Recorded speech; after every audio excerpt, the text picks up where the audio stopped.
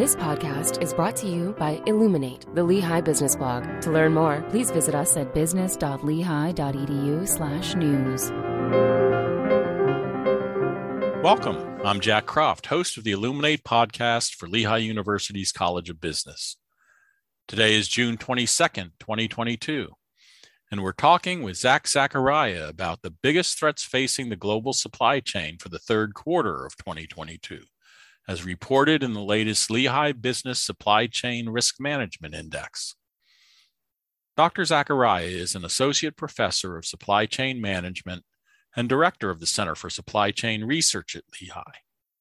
The Lehigh Business Supply Chain Risk Management Index, or LRMI for short, was developed in 2020 by the Center for Supply Chain Research at Lehigh University and the Council of Supply Chain Management Professionals. Zach teaches graduate and undergraduate courses in supply chain operations management and logistics and transportation. Welcome back to the Illuminate podcast, Zach. Thank you.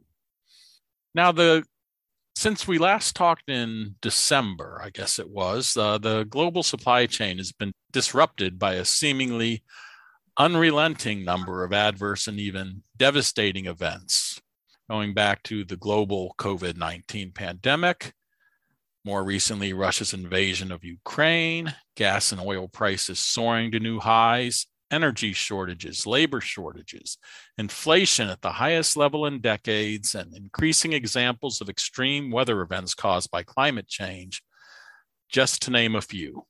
So before we look in detail at the latest LRMI results, I'd be curious to get your thoughts on a more global perspective on the current state of the supply chain.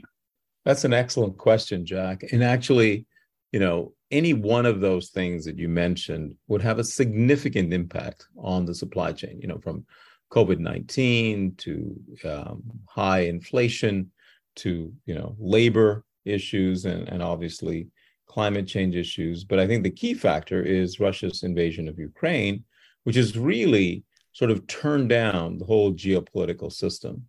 So this is a huge issue, and you can see the repercussions all throughout the supply chain. One of the things that it's kind of important to understand is that businesses in general prefer certainty.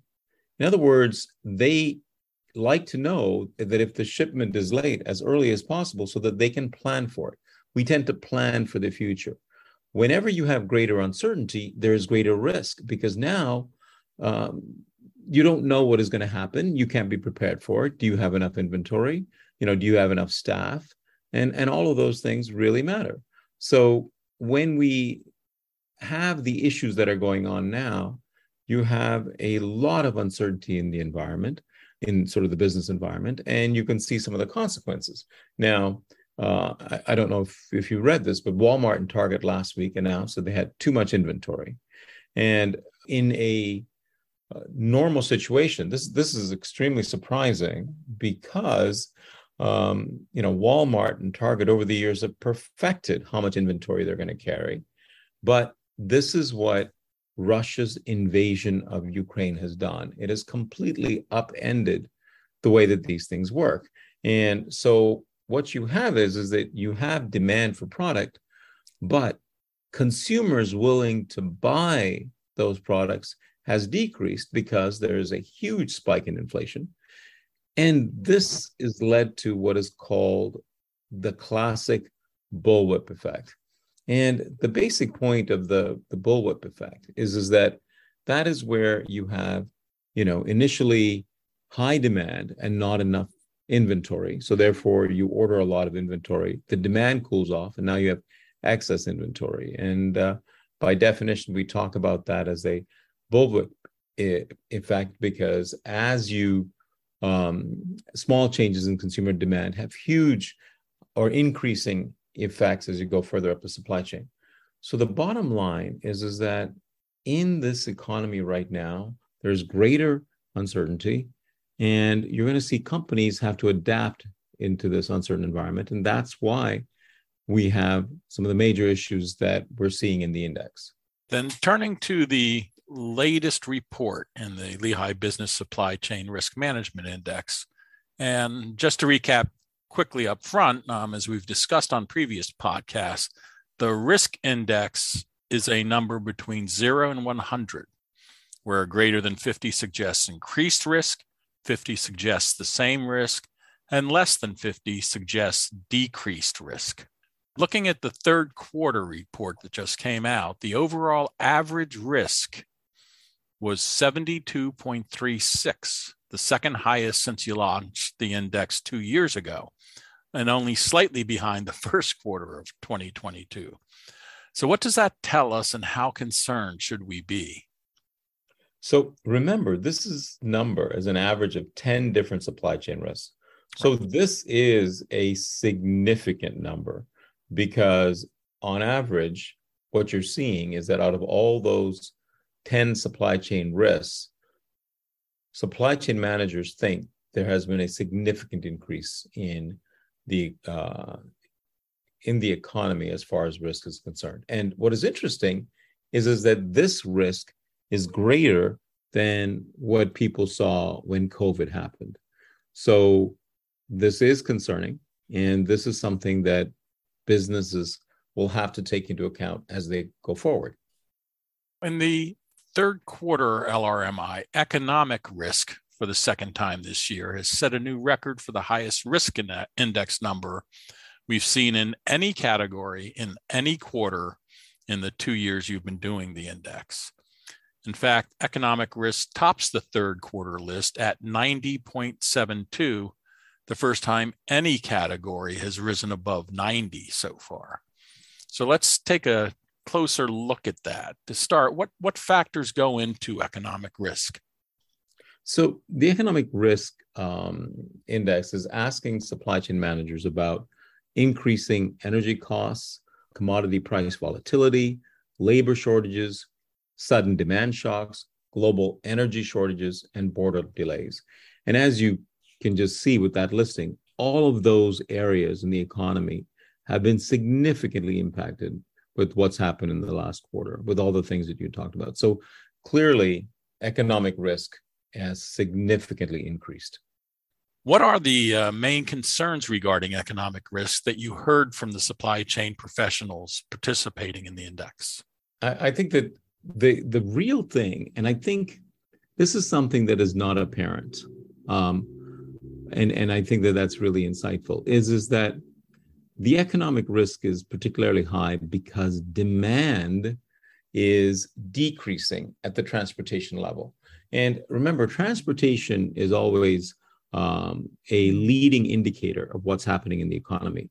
When the number of trucks, the demand for trucks goes down, then you know that the economy is slowing down because not as many manufacturers are actually shipping product, not as many retailers are bringing in product.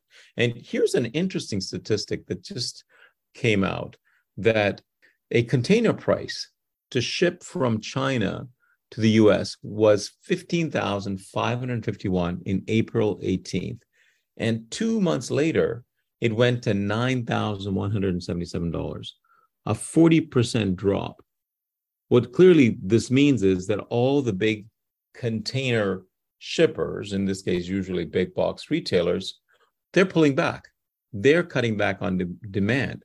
So what this means is that there is going to be a significant decrease in demand going forward. And as I mentioned earlier, there is going to be excess inventory.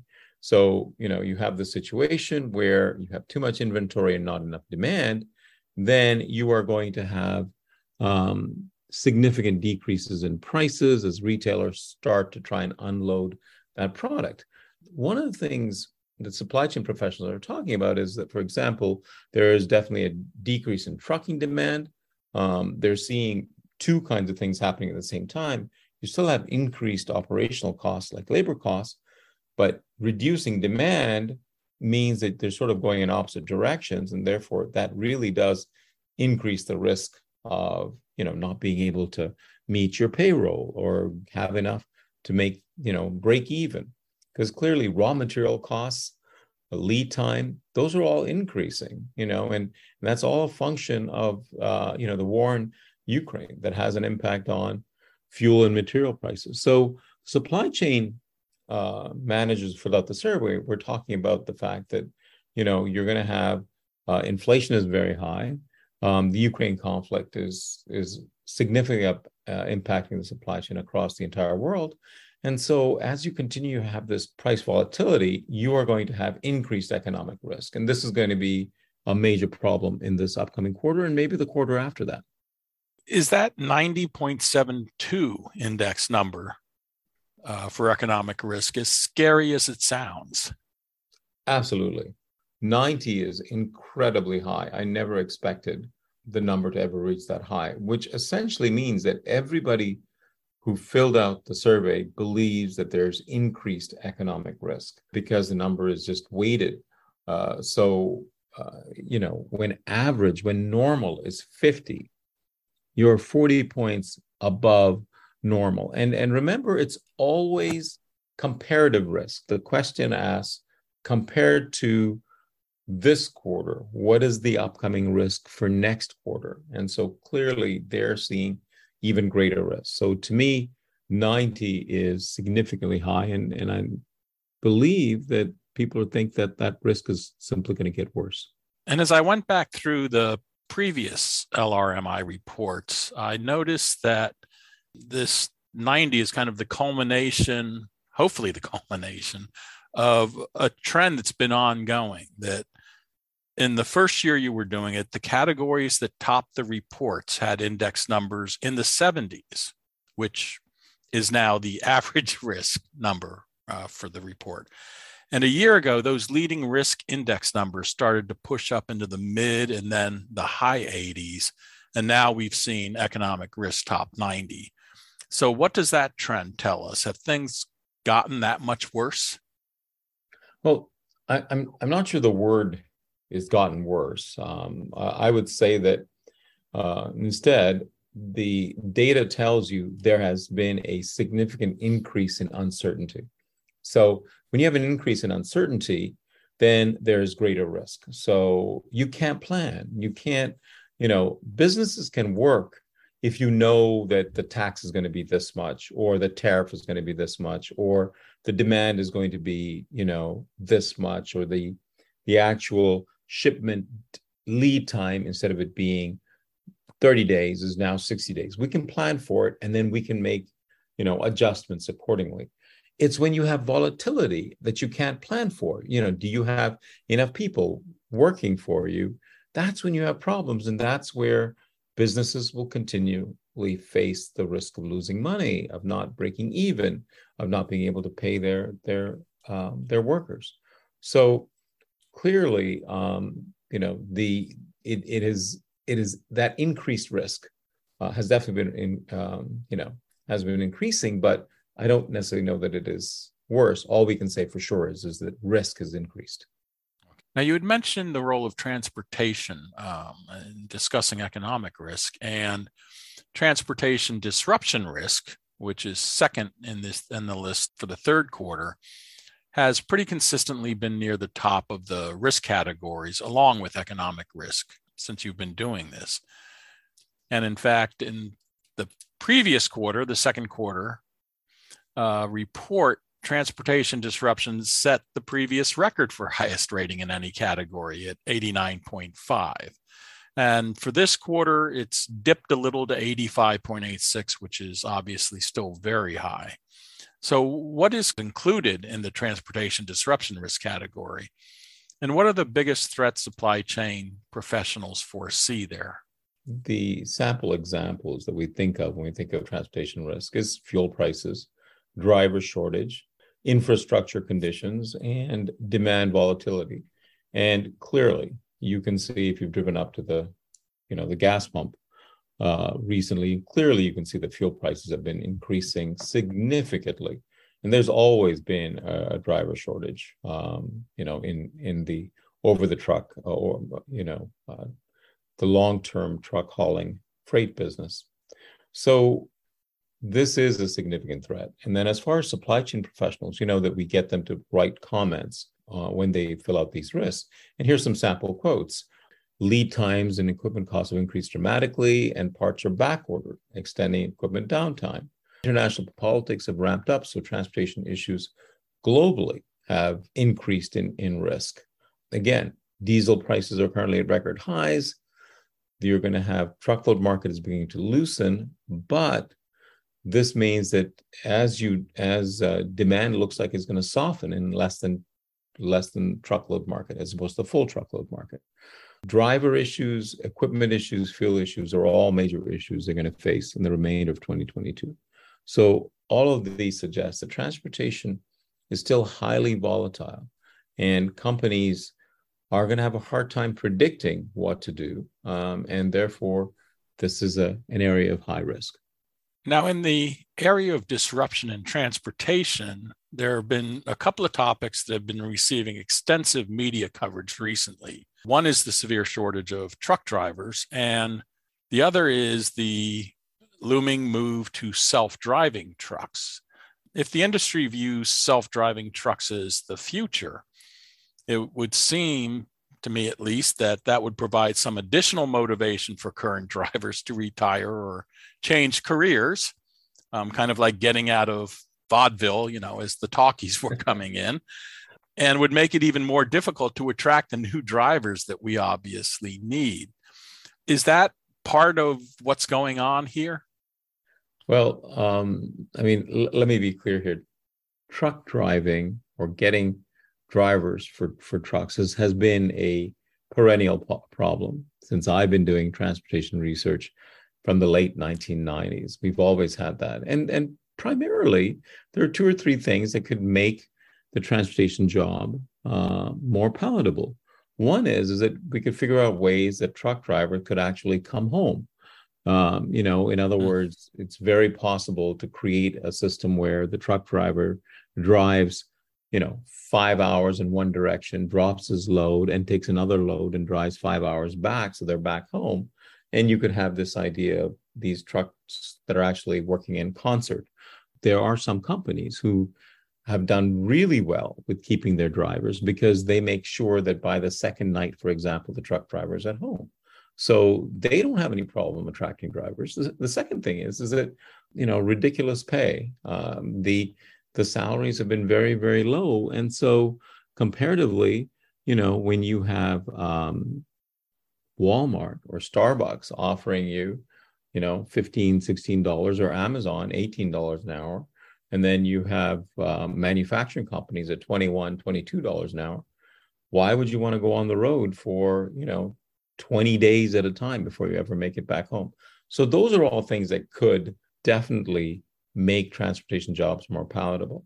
Now, the other idea about having self-driving trucks, the research, they've been doing very well. They have gone faster and faster, and now they have what we call fleets of trucks, where you could have an owner-operator truck driver at the very beginning, and the other two trucks could follow. And they've been doing these tests. But there's a lot of legal ramifications and things like this. So the people that I've talked to in the industry say that the possibility is there, but it's got to be in very, very, limited capacity where it would be ideal, and so perhaps in, city to city where you're just in a highway, it's very clean.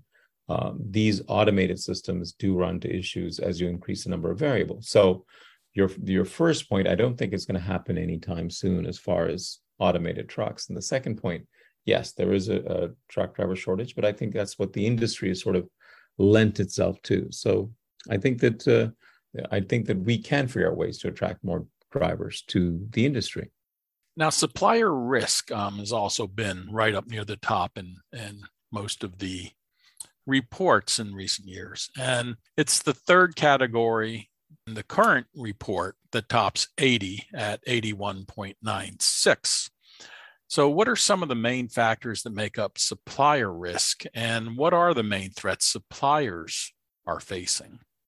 According to the LRMI index, some of the things we're looking at is, having a single or sole source supplier, having suppliers from one geographic locations, having quality issues with supplier, high price volatility, or counterfeit products. So this is, is your supplier reliable? And so what's happened, though, is that there has been an increase in lead time. And I'm sure many of you have actually seen that, hey, I want to get a particular product. And now, you have lead times based on the chip shortage that's going on to other factors, just having enough labor to actually be able to do that work. So having suppliers being able to provide the product you need has always been a big issue. Lead times have been a big issue, and the fact, again, you have COVID issues that still get out there. So these are all factors that affect it. And that's why supplier risk remains relatively high. Now, the single source supplier in particular would seem to be an example of what you've been talking about, which is the uncertainty that if you're relying on only one supplier as the source for a certain product, if anything goes wrong with that supplier, you're stuck. You can't get your product. Is that basically it? Absolutely. And so it's rare for companies to what's called sole source. Now it could be that you have a single supplier who has been, gone through a lot of the approval and quality check processes so that you just can afford to just have one supplier. Honda was very famous for reducing their number of suppliers down to 3. And this allowed suppliers to invest and make sure they knew that they're going to get maybe a third of the demand that Honda would have. So sole source suppliers is a problem. Very, very few companies actually rely on sole source. They typically want to have, more than one supplier. What's interesting though in the supply chain is that people started to have suppliers who were in the same geographical location. So many were coming out of China or out of Taiwan. And now when you ran into a problem, or if they're out of Japan, when you had that tsunami that happened, well, it didn't matter that you had different suppliers. They're all in the same location. So it affected your, capability of being able to get your product. So those are all issues that we face with suppliers. But again, I think it's Russia's invasion of Ukraine that has sort of overshadowed and made everything that much more risky. Now, you had mentioned the comments that the supply chain professionals make as they fill out the survey each quarter. And in this one of the comments really struck me of small to medium suppliers are in a more delicate spot and will be failing at a much higher rate. What do you see as the prospects that that's going to be the case? I think there's a lot of validity in that statement. Basically, the smaller you are, the less economic strength that you're going to have. So Walmart and Target, Walmart is probably the single largest buyer of container ships or container capacity coming out of China. So they could make some significant decisions and they exert a huge pressure on their suppliers. The smaller you are as a supplier, the less likely that you are going to be able to get your product from your supplier, less likely you're going to meet your demand. And I think what that comment was specifically talking about, the fact is the smaller you get, the less you are going to be able to meet the requirements of your customers. And so there's a chance that some of them are going to go bankrupt because they just cannot get the product available because their suppliers are also not able to get it. And if they don't have any economic leverage, suppliers that they have will only serve their larger customers. So this is a problem. All right, now I'd like to touch on the other 2 categories that appear in the top 5 of this report. And as you had mentioned, there are 10 categories that are looked at for each of these quarterly reports.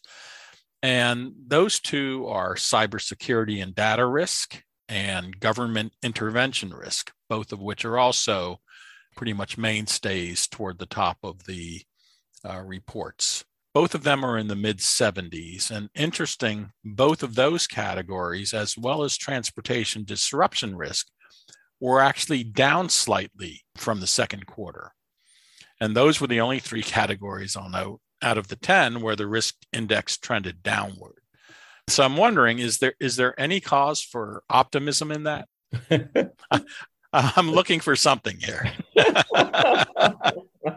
That is excellent. So yes, it has gone down a bit. I mean, and from there I could say that before everyone was, in the first quarter, we were still worried about getting products. We still had huge container delays, where you had 100 ships waiting to get into Los Angeles. Now people are saying, okay, well, that's not that much of an issue because you don't have the demand that we were seeing. So that has become a bigger issue. So I think what you've seen is that for example, transportation disruption went from 89 to 85, which is still very, very high. You had cybersecurity went from 79 to 76, and then you had government went from 76 to 74. So they did go down slightly, and I guess it is a sign of optimism compared to some of the others that all the other 7 out of 10 increased. So yes, I think that, again, more companies are aware of cybersecurity and they've gotten better at managing it. Everyone just sees this economic risk as so huge that, and they're not necessarily seeing that the government is going to try and figure out something. So all of those risks have sort of gone down. All right, then as we look ahead to the third quarter, are there any other trends you've spotted in the latest LRMI report that we should be aware of? Well, as I mentioned earlier about the fact, and it's shocking, that the container demand price has gone down by 40% in the last 2 months. This really indicates that the big box retailers, the people who are constantly shipping in products, sees a real softening of demand in the economy. They're all predicting there's going to be a decrease in demand. People are going to become very concerned with inflation, and they're not going to buy as much product. And the U.S. economy has been saved by the consumer so many times. And I think that's a little bit scary. If everyone is predicting that consumer demand is going to go down, that's going to affect the entire economy. So there's a really good chance that we're going to be headed in for a recession. Whether the Feds can actually make that a soft landing, I don't know. But I think the overall thing that you have to think about is that if everybody's predicting that there is that much excess inventory, there's probably going to become some significant price cutting, and you're going to see some good sales, some significant discounts for products where for the last little while, we've just been seeing increasing prices and increasing product unavailability. And now you're going to see these products come in, and then they're going to sit there, and you're going to see some real movement to get those products out. So I think it might be worthwhile to hold off on some of your big purchases, because I do think that some of that pricing is going to come down.